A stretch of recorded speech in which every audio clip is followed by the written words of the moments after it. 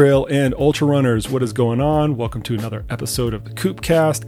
As always, I'm your host, Coach Jason Coop, and a fair warning before we get any further into this podcast, this episode contains a reasonable amount of salty language. If you have small children in the room, or if you happen to be sensitive to four-letter words, change the channel right now. This podcast is definitely not for you. Okay, for those of you that remain, you are in for a good one. On the podcast today, I have registered dietitian Abby Langer. I have come to appreciate Abby's no-nonsense approach to nutrition, where she not only eschews the fads, the trends, and other nonsense that is rampant in the nutrition world today, but she actively combats it with a scientific base, no bullshit approach. Make no mistake, if you're a dietary charlatan, a purveyor of nonsense, or self-proclaimed guru, Abby's going to come at you with a blend of pointed commentary, scientific evidence, and reckless abandon in order to debunk whatever garbage you are spewing. She pulls no punches, offers no quarter, and makes zero apologies in her blog, which all of you should check out. Her most recent post is on the worst diet trends of 2020 to date, and it starts out like this, and I quote, "Oh, 2020, you're a fucking dumpster fire. And not just with COVID, but with nutrition trends too. It seems like things are getting more extreme, science is getting more twisted, and unqualified people are getting more bold in their nutrition advice." End quote. And I couldn't agree with her more. Her upcoming book, Good Food, Bad Diet, will be released in January of 2021, and I cannot wait to get my hands on it. As always, you know I have zero financial interest whatsoever in anything I promote on this podcast. I just want athletes and the listeners to have good resources, and in this case, have a little bit of fun along the way. Okay, let's get right into it. Here's my conversation with registered dietitian Abby Langer.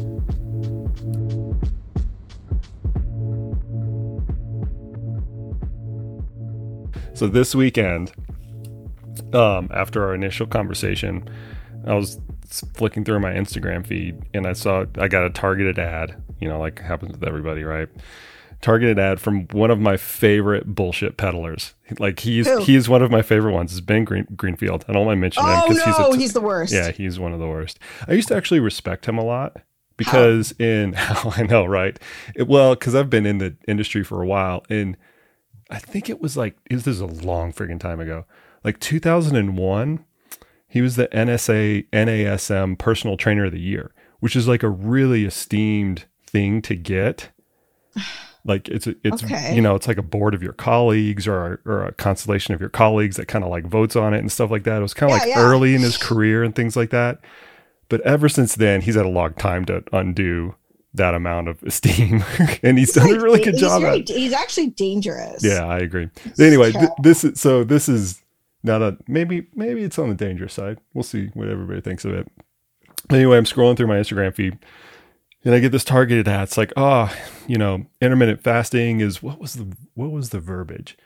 One of the most powerful tools you can use for your health. No, it gets better. Always with the hyperbole. Autophagy was used, all that kind of stuff. Intermittent fasting is one of the most powerful tools you can use for your health and wellness. Here are the supplements you should use when you're intermittent fasting. And I'm just like, wait a minute, hold on. And then he's selling the supplements, right? Yeah. So I'm like, wait a minute, hold on. If this is one of the best things you can do for your health and wellness, why do you have to take something else? I know. Or like, if this is the best diet, why is it so deficient in all these nutrients? And then you have to add them from external sources. Like, shouldn't you be just getting them from food? It's so fucked up. And, along the same lines, I got an email yesterday from this woman who had read my Gundry post and was like so angry that I was talking against him, and she called him like the illustrious Dr. Gundry, and he's so innovative, and she's lost so much weight, and her friends have lost so much weight by going lectin free. And I'm just like, you're a fucking idiot, lady. When you get those, is that actually, do you even respond, or you just say? Only when people are particularly disgusting. Like when someone called me what did he say? A miserable liberal C word. Wow. That's impressive. Because he was a carnivore and he didn't like the fact that I did like a whole thing with Men's Health magazine on like the carnivore diet and how fucking shit it is. And I'm like, well, yeah, I guess you got one of those things right, but fuck you. Like, don't ever fucking. But a lot of the hate mail I get, people like put fake names on whatever. But I'm actually collecting it because I want to do a video of me reading my hate mail. Oh, that's so good. So fucking great. That's so good. I don't want to do it with just any hate mail. I want to do it with like, you know, the stuff that I get that is like so bad. Like the one I got where a guy is like, why are you so miserable? Did your husband like fuck some other woman? Did your mother not breastfeed you? Did you? Yeah. It was like, yeah. Okay. So here's what I think is like the interesting question with all that. Why has it become so contentious with diet? Yeah, I know. People take it personally. Their identity is wrapped up in what they eat and in their chosen diet, because they have nothing else in their lives. So their entire life and their entire identity is wrapped up in that diet. And when I come along and say, listen, the science doesn't back that up, or I don't know why you're eating like that because it's dangerous, like to eat only meat and water and salt, they get angry because they see it as an attack on them. And then because they are in like a community of like-minded people, otherwise known as an echo chamber, they feel like empowered to stand up against anyone who thinks the way I do, or anyone who goes against them, because it's all this us versus them mentality. It's the same in politics. Now in the US, it's like us versus them. Everything is political. And, you know, like even the coronavirus, they turned it into something political, where like in Canada, it's like they don't politicize things like that. They just like everyone work together and, you know, we're Canadian and it's all to protect each other. And meanwhile, in the US, it's like, you know, masks are bad and masks versus masks are good. And it's like, oh, it's like so crazy. But it translates into like the way people think about other things in their life as well, right? 100%. And it's so different. Well, it's so weird. I've kind of started feeling like bad for the registered dietitians and the nutritionists out there, because especially the ones that have been practicing for any appreciable length of time, because you get into that vocation to help people, right? People come to you, they want help, they want to learn how to eat healthier, they want to better their lives and things like that. And now I feel that a lot of the registered dietitians and the nutritionists out there, they spend more than half their time and maybe almost all of their time, like just having to like bat down nonsense, as opposed to what they got into. Down nonsense. Seriously. Like a cat. Yeah. I mean, is that your experience as well? Like you're just having to, you know what? I made a brand out of it though. Yeah. Like if I was working for somebody else, it would be worse than it is now. But because I made a brand out of doing just that, then it's good for me. Do I like to see it happen? No, of course not. It makes me so furious. Like people like Gundry or Ben Greenfield or any of those people, like it infuriates me that they are confusing people so much, and that they even think they're qualified to spew such nonsense. Like Mark Hyman, like he's the worst, but he has so many followers. And because he's a doctor, people listen to him, and I have to go behind him and clean up all his mess. That's the way we all feel, all of the dietitians. Yeah. Like I said, I've had this conversation with a lot of nutritionists over the last like 3 or 4 years. And the way that I summarize it is, if they have a person, or I'm in the athletic space, obviously a lot more, they have an athlete that comes to them and they want help. They spend like the first 80% of the first 6 months working with them, debunking everything that they've heard on the Joe Rogan's podcast. And then they can, after that's kind of all unwound, which takes a lot of time, then they can actually kind of move the dialogue and the practice forward. It is really frustrating. I have to say it's frustrating, but that's part of the job, I guess. So what's the solution? Like, other than the call to arms in the registered dietitian and the nutritionist type of community to like go out and like actively like kind of combat all this stuff. There is none. There's no solution. There's always going to be snake oil salespeople in every profession. They've existed since the beginning of, I don't know, whenever people started to sell things, right? Snake oil. I mean, we're snake oil salesmen like in the pioneer days, right? The tonic, the health tonic. Yeah. But so there's not necessarily a solution other than trying to educate the general public about how to discern from bad information from good. But even then, you're still going to get these people who try to convince others about bullshit to line their own pockets. So, okay, this is what people, I think that there's a lot of people out there genuinely want to get to that end. They want to figure out how they discern from, I'm going to listen to this person and not that person. Right. And I feel bad for them. I feel bad for the people that are trying to, just like I feel bad for the nutritionists, I feel bad for the people that are trying to do that because they don't have an educational basis to make that decision. So how, like, what's like the toolkit or the skill set or whatever that people can use to like figure that stuff out as they're getting bombarded on a daily basis with some nonsense and some good stuff? I think it's important to take a step back whenever you hear of a headline or a study, or if someone says something about nutrition that sounds fantastic, because there's a lot of that going on. And I think people are so quick to jump on it because they see it in the media, but just to realize that the media takes things all the time, and like any kind of new study, and they spin it to be something it's not. We've seen it recently with an egg study, with a meat study. It's like we see it all the time, and so people should realize that just because they see something in the media or someone is a doctor and they're saying something doesn't mean it's necessarily true. You take a step back, don't jump on it right away. And it's also important to realize that, one study or one finding is fine, but in order to be applicable to a large population, study results, for example, like meat causes cancer. Okay, can they replicate those study results again and again?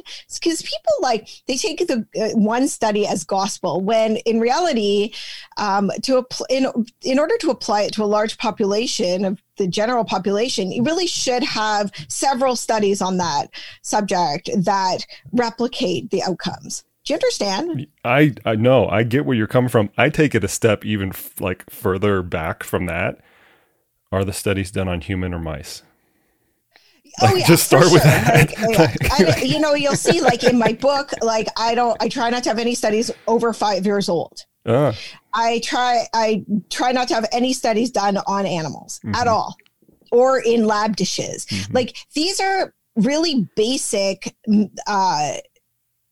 flags, if you will, that I look for in studies. Is this study done in a petri dish on cells? I don't give a shit about it then, because honestly, maybe it's preliminary research, but you certainly cannot extrapolate that to humans, nor can you extrapolate animal studies in most cases to humans, right? There's that famous study that people choose to use to prove that sugar is addictive. Right. And it's done on rats who have been, who they withhold sugar from or withhold food from. And it's the methodology was so bad, yet it's used to try to prove a point. And doesn't prove anything, but it's repeated over and over again by like James DiNicolantino, who like is a big like low sugar, no carb guy, like all these people. And you know, it's like, and he's not even a medical doctor. He says Dr. James, right? But he's not actually. He's like some sort of PhD or chiropractor or something like that. People need to be aware of that too. Well, I think the one you're referring to is a classic one where they compared sugar addiction to cocaine addiction. It's the worst fucking piece of shit study. It makes me so angry because, and I did a blog on my site about it because I just couldn't stand it any longer. Like I can't cope with these people who are like, sugar's addictive. It's actually not addictive. Okay. And if it is, we don't have that research to back it up. You may feel like you're addicted to sugar, but it's not a true addiction. Right. It's not. And people will argue with me over and over, but I'm like, don't give me these rat studies. They're bullshit. And like, it's not a true addiction. You can say you feel like you're addicted, but don't say that it's like crack. It lights up the pleasure center of the brain, just like sex, just like buying a nice shirt at Nordstrom, just like, you know, whatever, seeing your friends, anything pleasurable in your life. But you know, that doesn't prove that it's addictive. But nobody's demonizing those things like they demonize sugar. That's the difference. It's crazy. I get kind of riled up when I hear that sugar is addictive or just as addictive as cocaine or, you know, whatever other hard drugs that they're using. Or cheese. Yeah. Casein is like it's the same thing.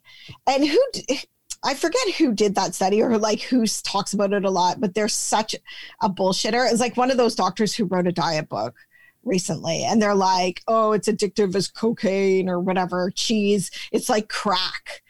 And I'm like, fuck you. Because if you've ever known someone who's addicted to crack, you would never make that comparison. Yeah. It's actually a disgusting, insulting comparison, you know, and it's not true. Yeah. Besides everything else, you know. Okay, well, let's not go down that rabbit hole too far, or rat hole. We should start calling it that since we're talking about studies on rats.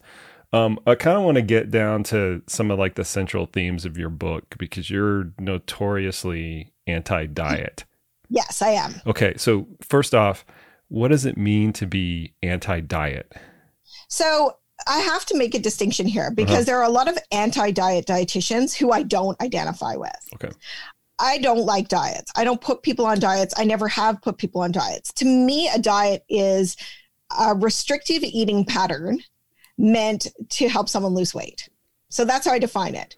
So, but an anti-diet dietitian is one who basically believes that any weight loss that's intentional is not cool. Like that it's due to, you know, disordered eating or restriction, and dietitians shouldn't be helping people lose weight, all of that. I truly believe that weight loss can coexist with normal eating. What a novel concept. I know. But so right now, the profession is very polarized. Right. Like there's people who are anti-diet, health at every size, like intuitive eating, trust your body, whatever. And then on the other end of the spectrum are like hardcore, like keto, intermittent fasting, blah, blah, blah. So I fall somewhere in the middle. I think some of the intuitive eating concepts are amazing, and I do use them in my book. But I don't think it applies to everyone. And in fact, I don't think anything applies to everyone. So my book is not a diet. It's not going to give you like a meal plan. I hate meal plans. They don't teach you how to make choices or self-manage your food. It's not going to give you like grocery lists and tell you what to buy. It's also not going to tell you exactly what to eat when. It is a book that first off talks about why you eat the way you do and what is happening in the background as you try diet after diet after diet. Why are you so compelled to go on all of these diets? Why do you feel the way you do about your body and about food. So we go right back to like negative core beliefs, where they started. And then because we all have negative core beliefs, and then we switch those negative core beliefs into positives. A lot of books, they tell people what to eat, but they don't, that's just a Band-Aid. I believe that true, meaningful change will never happen with nutrition unless you get to the why. Did your publisher, like when you submitted the manuscript or you submitted the proposal, did they push you to give more answers? Because that's what people want, right? People want like, oh, just tell me what to do. Tell me what to eat. Tell me what food is good and what food is bad. I know. And I say to those people at the beginning of the book, this isn't a diet book. I'm not going to tell you what to eat. I'm going to help you figure out your shit so that I'm going to help you fix your shit so you can lose weight. You're not going to lose weight and then fix your shit.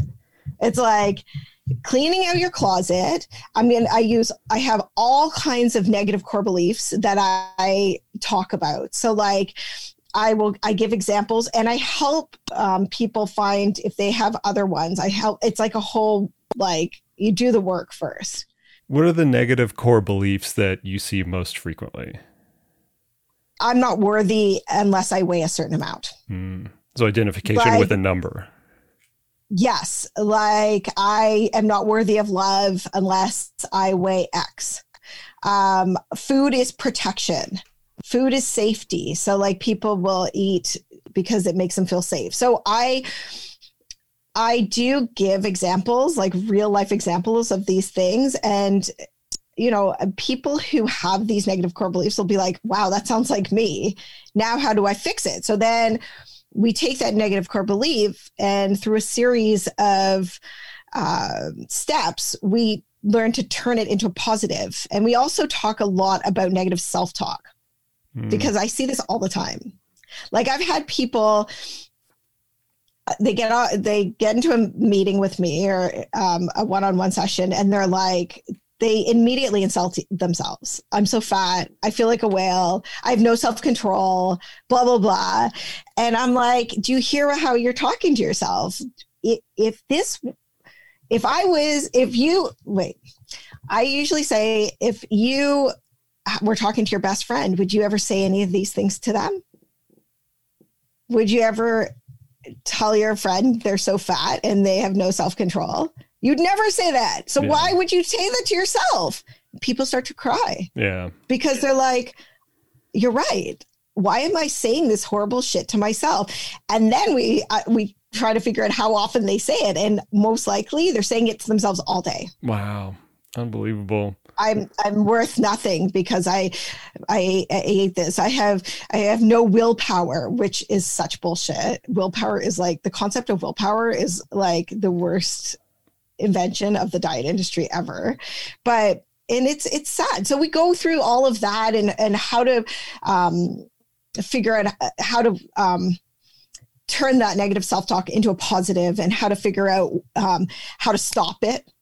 This is the stuff that we do. This is the work we do in the book first. And then we go into, let's talk about proteins. Let's talk about fats. Let's talk about carbs and beverages and alcohol and all this stuff, and how what science says about it, and how to incorporate these things or not into your diet. And then the last part of the book are the 10 tenets of high value eating, which basically helps you put everything into practice. But I don't want to hold people's hand, because I can't hold your hand forever. Right. You're trying to make them autonomous.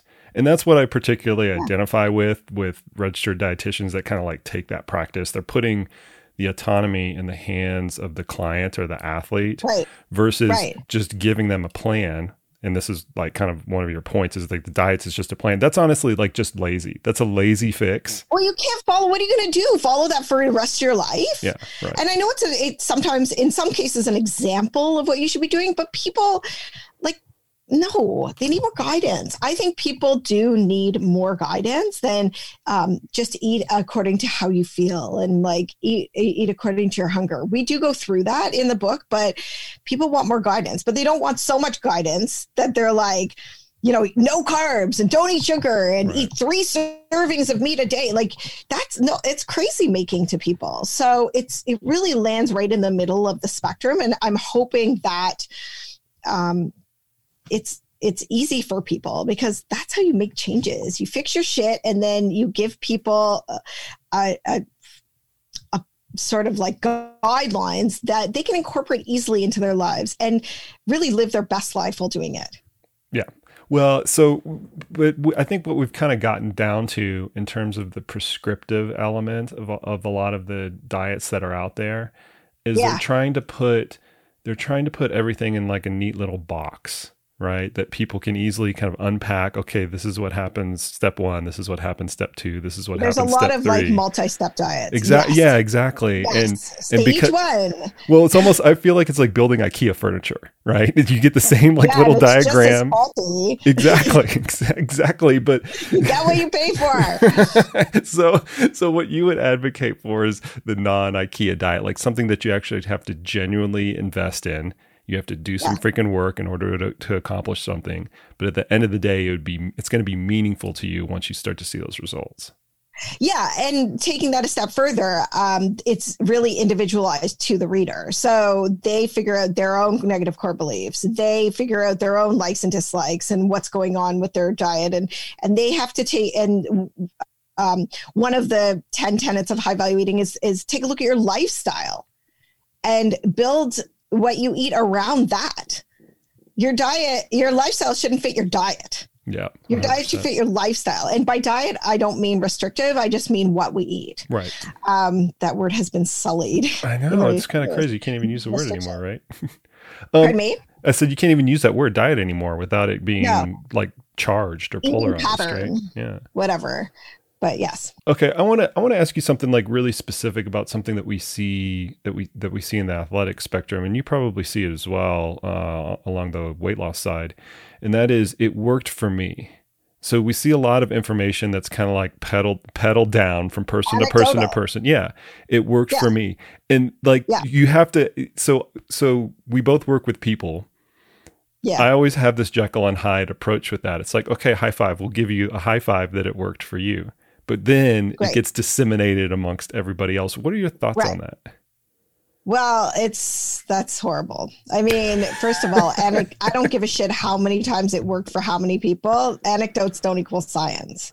1,000 of your anecdotes is not going to give me one scientific study. It's not going to hold the weight. Plus, we don't know what else you did. Like if you said, I did X and it worked for me, what else did you change? Did you change anything else? Like this woman who went on a lectin-free diet, the other day she emailed me and she was like, this lectin-free diet worked for me, la, la, la. And, she was like throwing a few insults in there to me and whatever. And I was like, yeah, but what else did you change about your diet or your lifestyle? Is it necessarily X?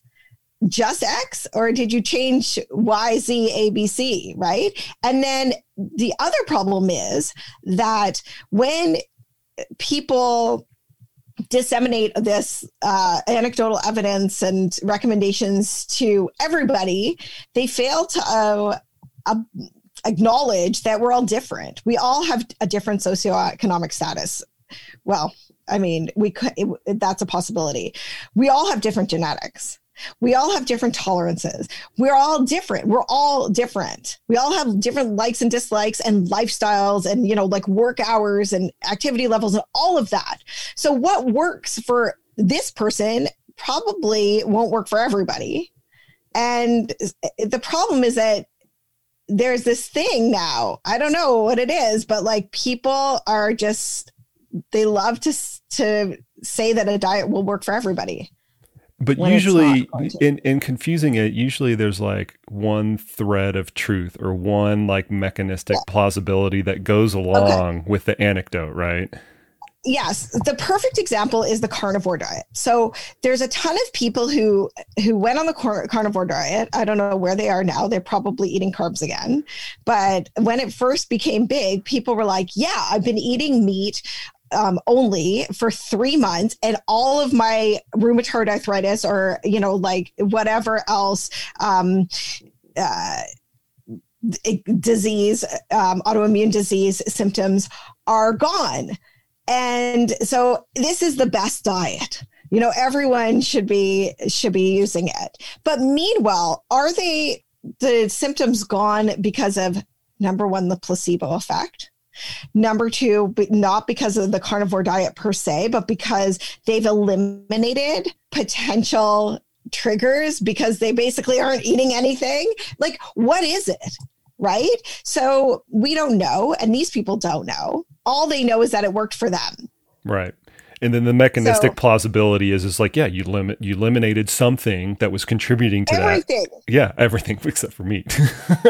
It's easy to pick on the carnivores, though, but they're so vociferous. It's crazy. Yeah, but it's easy to pick on the carnivores because they have been the most disgusting, vociferous, and non-evidence-based people ever. Like, really, they're so aggressive and so rude, and it's like they completely espouse that us versus them.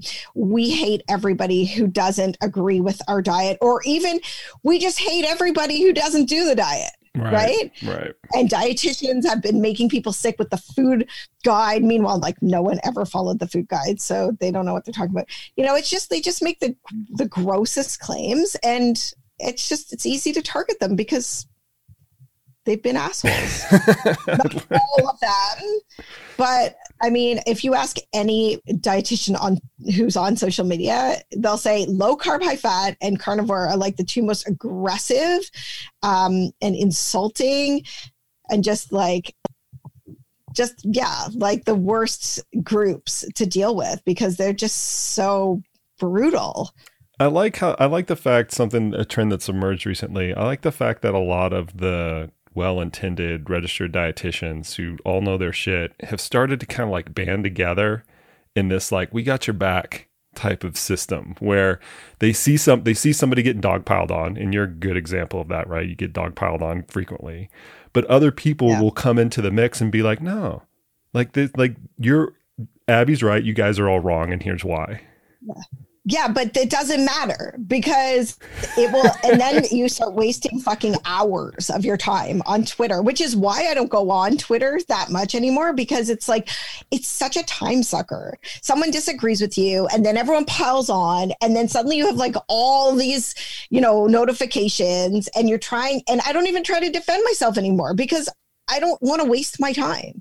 I just can't waste my time with these people because they're not open to learning. If you show me evidence that says that what I'm saying is wrong, and I mean evidence, I don't mean a YouTube video, I don't mean anecdotal evidence, I don't mean a rat study. If you show me like legit evidence, I will make a correction and I will change my tune. And I have done that before. Yeah. But none of these people have anything of value, and they're not concerned with that. They just want to they spend their day in their parents' basement, just insulting people. I see dietitians arguing with Ivor Cummins and all these people who are so radical, and I'm just an extreme. I'm like, why are you wasting your fucking time? Why? Well, so here's what I ask people. I mean, this kind of goes back to my original questions. How does the average person discern who's peddling bullshit and who's actually got their stuff organized and together? I always encourage them to ask whoever they're trying to suss up, what would it take to change your mind on whatever particular subject? And the unthoughtful person who's already made up their mind can't come up with a good answer, or they have to stumble through it, or they, it's blah, blah, blah, blah, blah. There's long-winded, they use a zillion different anecdotes and things like that to come up with, something. The person who has their shit together has already thought about that because they're thinking about the world in a bigger context outside of the echo chamber that they have kind of created for themselves. That's the litmus test that I give people. It's what would it take to change your mind? Well, it's funny because a lot of people who and I don't mean to sound like an asshole, but I'm going to say that a lot of people who argue continuously on Twitter, who are like that, who don't want to change their mind no matter what, are not smart. And they don't know what the fuck they're talking about. There's so many people who are like engineers, and engineers are like programmers, or like they're all like dealing Bitcoin, and they're just like, well, I don't have a degree in nutrition. Well, but I read this study, and well, it works for me. And you're just like, okay, well, that's nice, but you're a fuckhead. And like seriously. Well, the telltale sign is going back to the mechanistic plausibility piece, right? The telltale sign of that is they take one biochemical pathway and use it to explain everything. And I just shake my head. I'm like, do you realize how complicated the human body is? But it's inflammation. Yeah, right. There you go. Inflammation. And people don't even know what that means. Right. They don't even understand that actually some inflammation is normal. Right. But it saves your life. Yeah. Inflammation. Yeah, exactly. Exactly. Well, I mean, I can remember, like, I've been in this long enough, and I actually grew up in Dallas, right next to the Cooper Institute there, where all of the anti-inflammatory everything, all of the over supplementation and things like that started to come out of that clinic. And it was well intended at the time, because that's what the body of research was saying at the time. But come around, 20 years later, and you have to actually like change with it. But to your point on inflammation, if you're looking at somebody and they're saying, okay, there's this one thing that controls inflammation, we have to do everything that we can to stop that exact one thing. That's it's like Mark you don't, Hyman. Yeah, you don't understand it. Oh, these anti-inflammatory foods, and it's like, change these and you'll live forever and blah blah blah. And you're just like, are you an idiot? Like, seriously, you're actually still a doctor. Well, a lot of those people have got their medical license revoked. Simplistic. Yeah. Pardon me? A lot of those people have gotten their medical license revoked. Not Mark Hyman. I know. Well, maybe. He still works for like the Cleveland Clinic. No. That's just, is it the Cleveland Clinic? Wherever he works, it's a shame. Like that's really bad. Okay. Let's go down the final rabbit hole. And I want to ask you about the worst diets of 2020. What's coming up on that? 2020 is not done yet. This podcast will come out with a scant 2 months left in 2020. So there's time for it to change. But what is going to make the list this year? And I also want to know, like, not just because it's bullshit. You always back your stuff up with science. Why is it bullshit? Okay. So my number one pick is extreme fasting. Now, I know that intermittent fasting does have some great evidence behind it for certain people. Yes, it's not for everyone, for sure. Especially if you have any kind of, like, even a whisper of an eating disorder. Like, don't even go there. But people now are taking it to another level. They're eating like 2 hours a day, or they're skipping multiple days of eating altogether in a row. And I mean, they're saying, well, it promotes autophagy and, like, the mitochondria, blah, blah, blah, the cells. And it's like, there's no evidence in humans that says that extreme fasting is more beneficial to your health than anything else, any other diet at all. Or just normal caloric restriction. Exactly. It's another tool in your toolbox to create a caloric deficit. And, there's people that email me all the time and they're like, you're wrong. I lost all this weight on, I'm fasting and I lost 40 pounds. And it's not just because it's caloric restriction. I'm like, yeah, it is. Actually, it is. But maybe that's the easiest way for you. So it works for you when other diets didn't. However, when someone turns to extreme fasting, which means eating very few hours a day or, going whole days without food, they really put themselves at risk for nutrient deficiency. And, people will say, I'll just take a supplement. Right.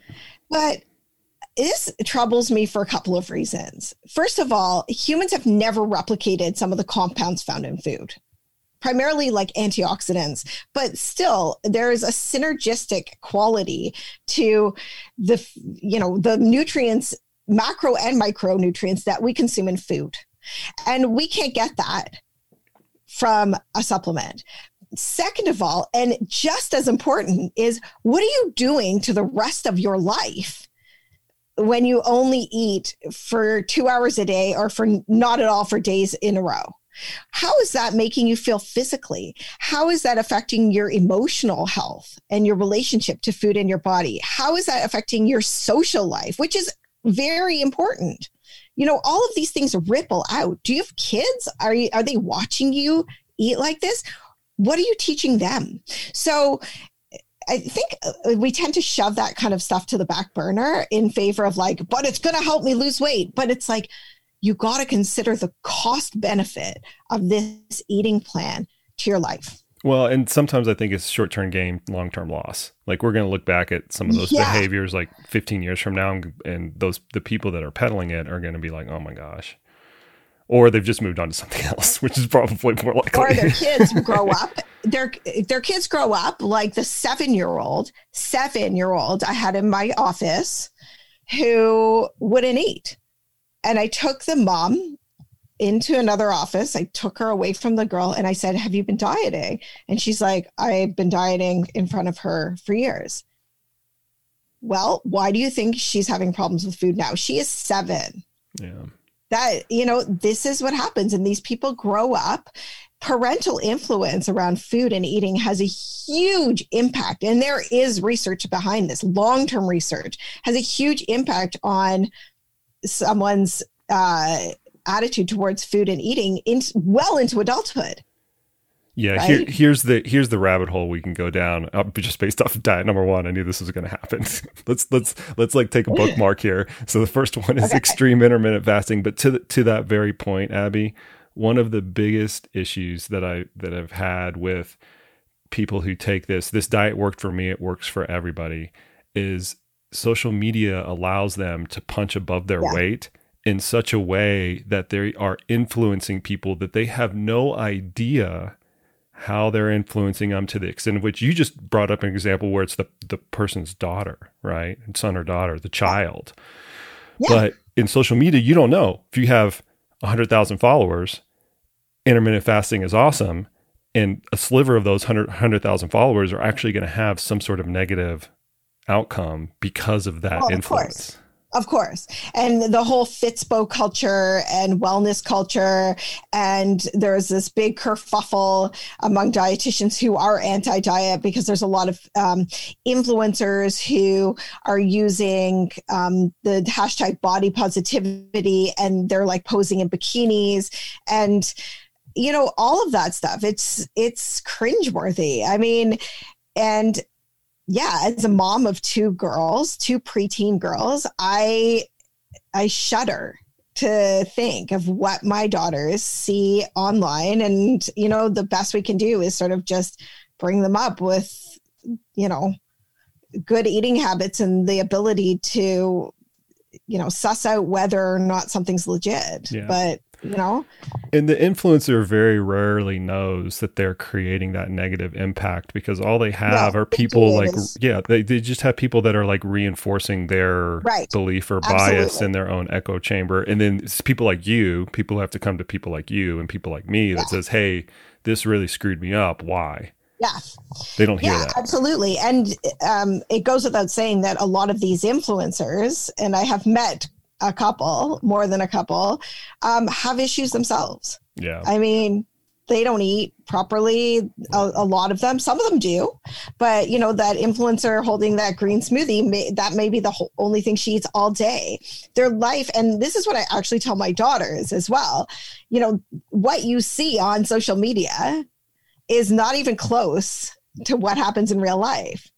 Like, these people are curating their entire life. They live their entire life for the next Instagram post. It's sad. I've seen an influencer walk down a street 50 fucking times so someone taking their picture could get the right shot. I know. It's crazy. And as she pouts her lips, it's like so gross, but that's the world we're living in. Yeah. Right. And it's, it's sad because they get reinforced. These influencers get reinforced in their own body issues. Yeah. Oh, you look so skinny. You look so pretty. Oh, you've lost weight. It's like, yeah, but what are they doing otherwise? And my own kids see me like taking Instagram pictures with like the house is a mess. And I'm like, have a total like bathroom tile as a marble background. They see like what happens behind the scenes, that it's not all perfect. Right. But a lot of people don't, and they want to be like these influencers. And because with social media, we feel closer than ever before to celebrities and people of any stature in the community. It feels like if we follow them and they respond to our comments and we eat like them and we see that little glimpse into their day, that we can be close to them and that we can be them. And it's not correct. And nor would you probably want to be them. Yeah, 100%. Well, as you can attest to, having the folded laundry in your background, which will get shown on the 1-minute audiogram clip that'll come out, in advance of this podcast. Yeah. Like, just look for people who are keeping it real. Okay. So our first thing that we want to go away is extreme intermittent fasting, or I would say at least, even if you find some benefit to the extreme intermittent fasting, the hoopla and the nonsense that comes about with that, or comes alongside with that. Yeah. Okay. What's number 2? The CERT food diet. I don't like the CERT food diet. It was created by 2 trainers at a gym in the UK. And it is the diet that Adele used to lose a quite significant amount of weight.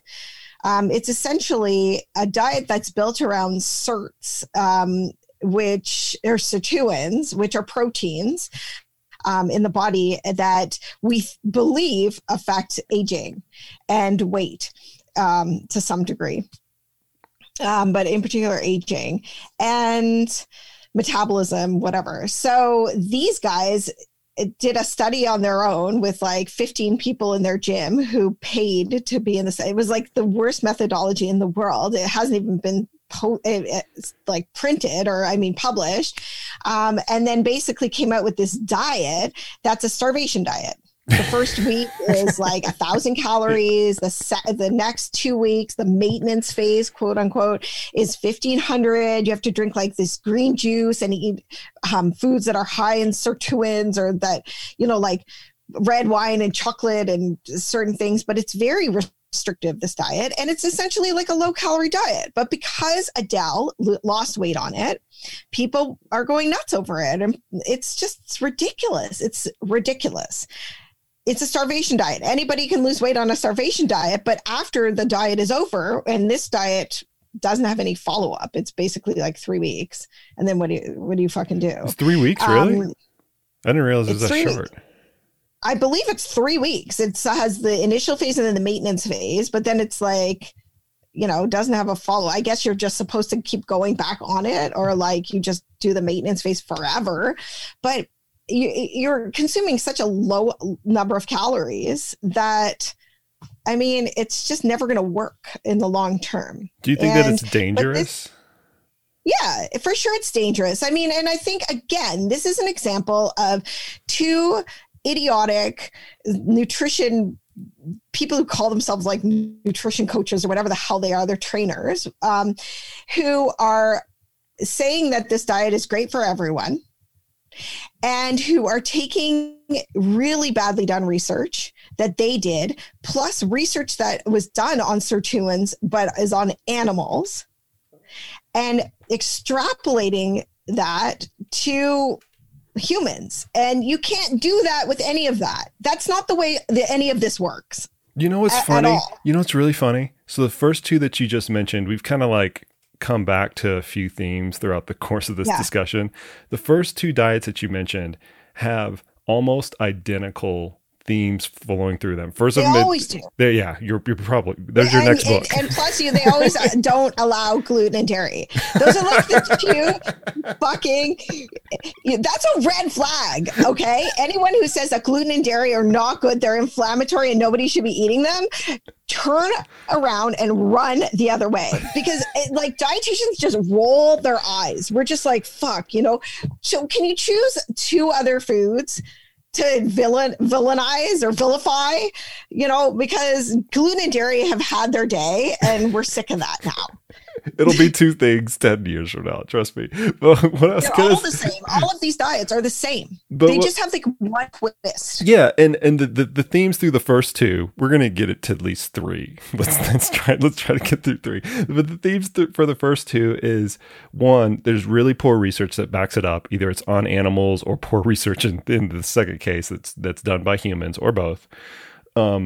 They're both versions of extreme caloric restrictions, which likely produces any of the positive benefits that you're getting from it. Just you're reducing calories and you're losing weight and you get a benefit simply from that. And they both have some like plausible mechanistic reason of action, right? They both hang on like one kernel of thread, one kernel of truth. But the kernel involves an animal study. Right, exactly. That's inconclusive. So like, what is that? But the layperson doesn't understand how to read scientific research.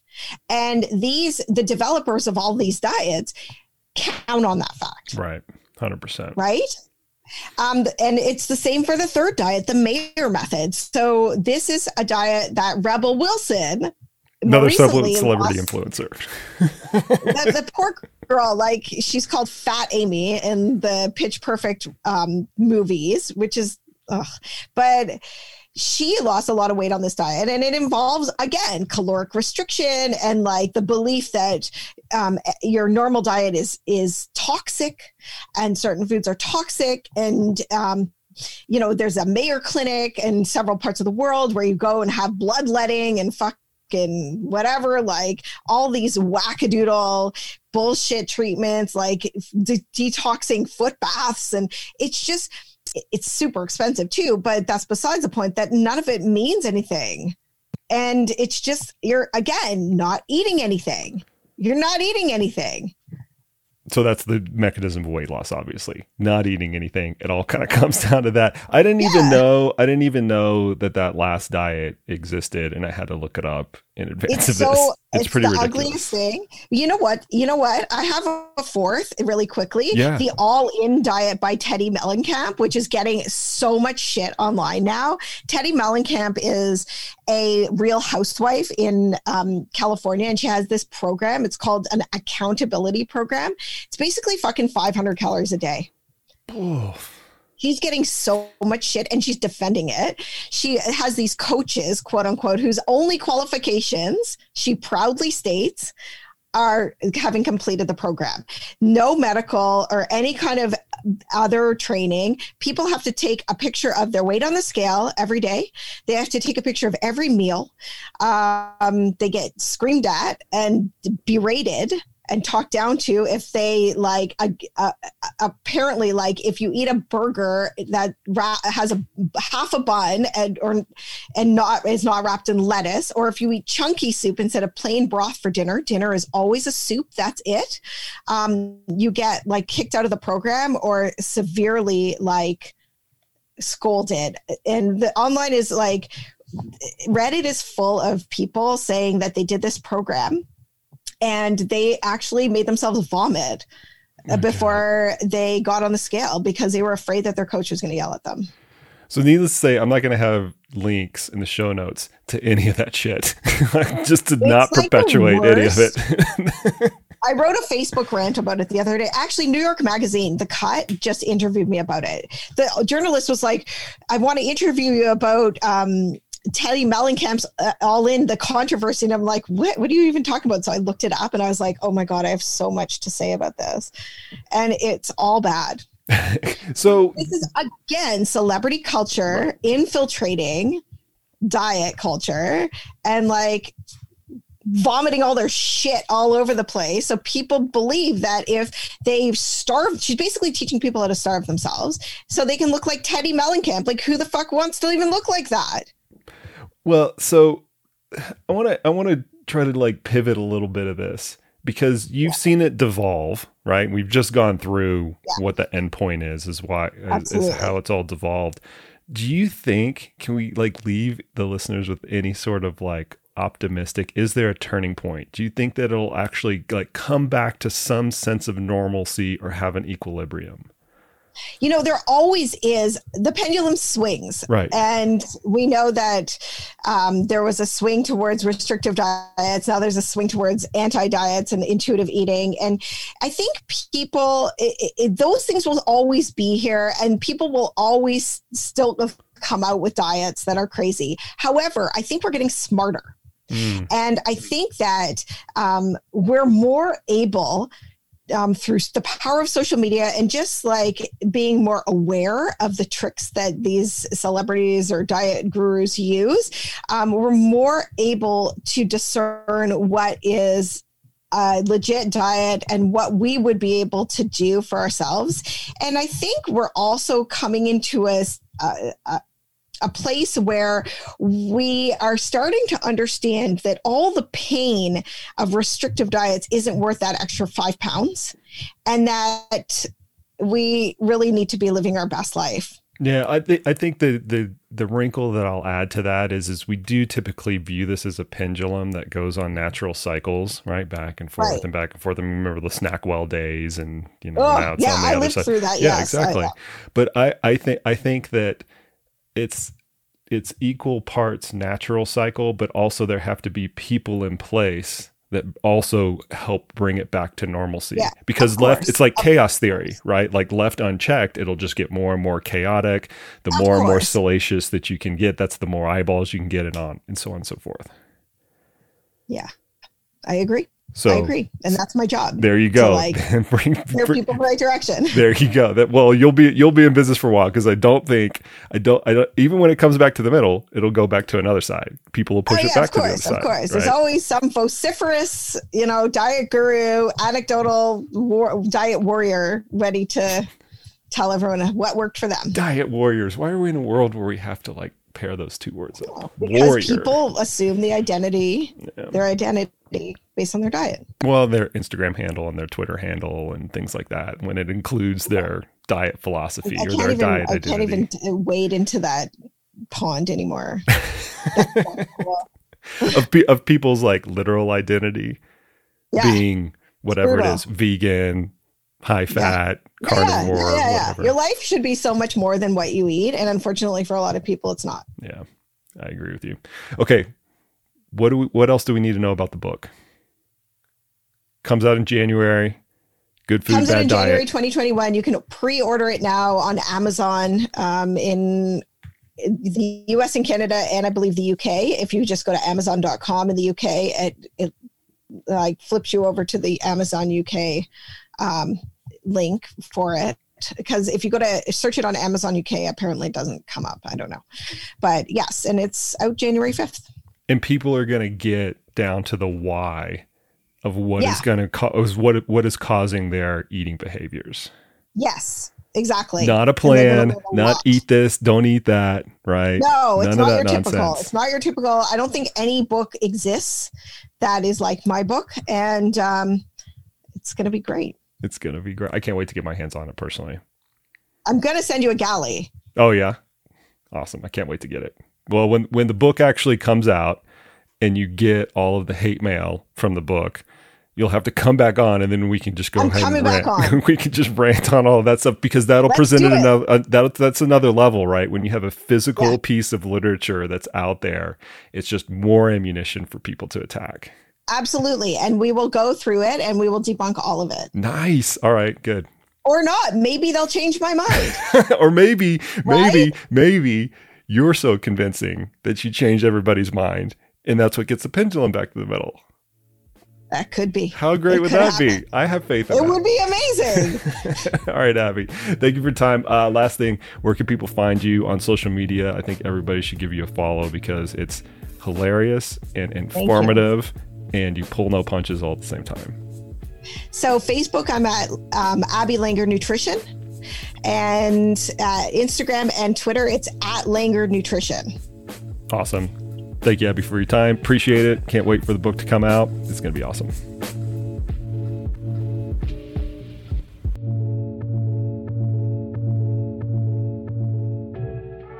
Ooh, boy, that was fun. Thank you to Abby for coming on the podcast today. That was a hoot. Hope to bring you back once your book comes out in the early part of 2021. I wish you all the best of luck with that. Thank you to all the listeners for sticking with us today. I realize that was a little bit of a salty one, but hey, what are you going to do? We're all people here and we all have our own individual personalities. And as I mentioned on the onset of this podcast, I really appreciate Abby's personality with how she handles a lot of the nonsense in the nutrition world today. I do think it is a breath of fresh air and something that can help people cut through the clutter. If you have any feedback, please feel free to hit me up on social media or leave a review on Apple Podcasts. Appreciate the heck out of each and every one of you listeners. And as always, we will see you out on the trails.